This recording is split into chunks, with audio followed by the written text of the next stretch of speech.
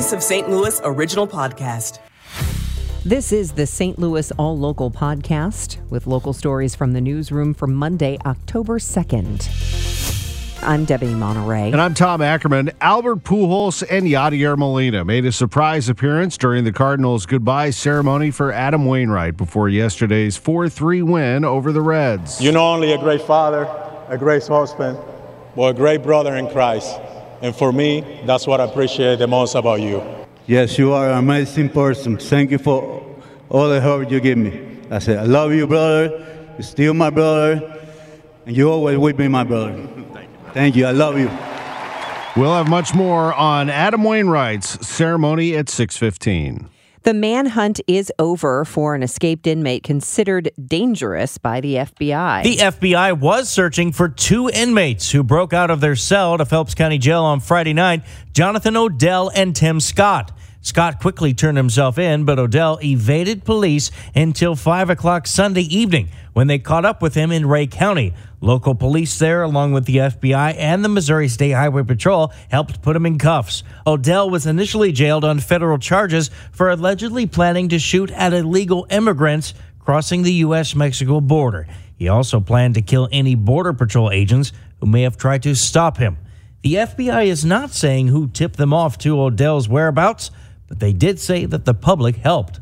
Stuart McMillan, KMOX News. As more homeless pitch tents outside St. Louis City Hall, the city is requesting proposals in advance of colder weather. Adam Pearson, the director of Human Services in St. Louis, says they are requesting proposals for warming shelters and homeless shelters. The strategy is to make sure that we have expanded opportunities to shelter people who want it in the winters, get people inside out of the cold, and then support with outreach services to the best extent that we can. Pearson says the RFP is posted on the Homeless Services Division page on the St. Louis City website. Sean Malone, KMOX News. We will talk to Pearson this morning at 8:45 on Total Information AM to discuss that topic.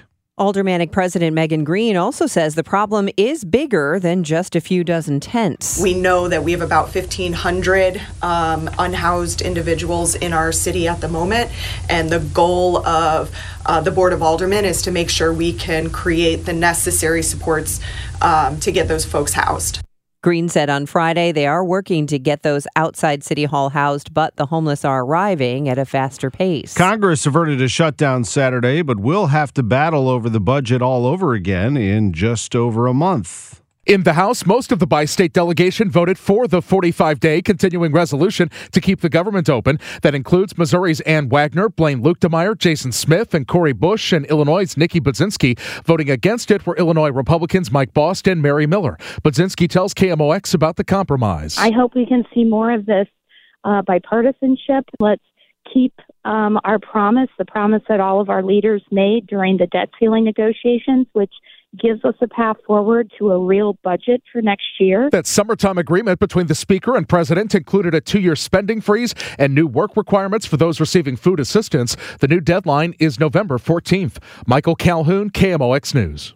Although the shutdown has been avoided, is the current situation sustainable?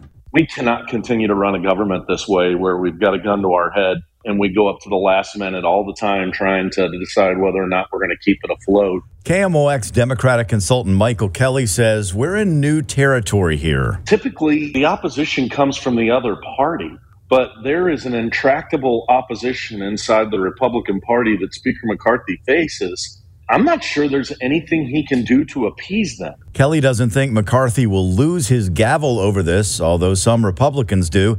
Kelly says the House Speaker definitely surrendered because if Congress failed to fund the government, the GOP would have gotten the blame. Scott Jagow, KMOX News. The number of homes sold across Missouri year over year is down 15%. We'll have more in the business desk. Sports at 6:15. And she cannot see and has significant hearing loss, but somehow she caught a foul ball on Saturday at the Cardinals game. I speak to Lydia Olmstead on the way at 6:22. From the KMOX business desk. We just have less homes being sold. That's president of the Missouri Realtors, Andrea Sheridan. She says people bought around 4%, and even if the house isn't perfect for them, they aren't leaving that interest rate. Then we have people historically staying in their homes longer. So it used to be people stayed in their homes 7 to 10 years. We're now seeing people staying in their homes 15 to 18 years. Sheridan says properly priced homes are selling within the first 72 hours on the market. I'm Debbie Monterey. The St. Louis All Local podcast is produced by the KMOX News Team. Get all the local news you need on the Odyssey app or wherever you get your favorite podcasts.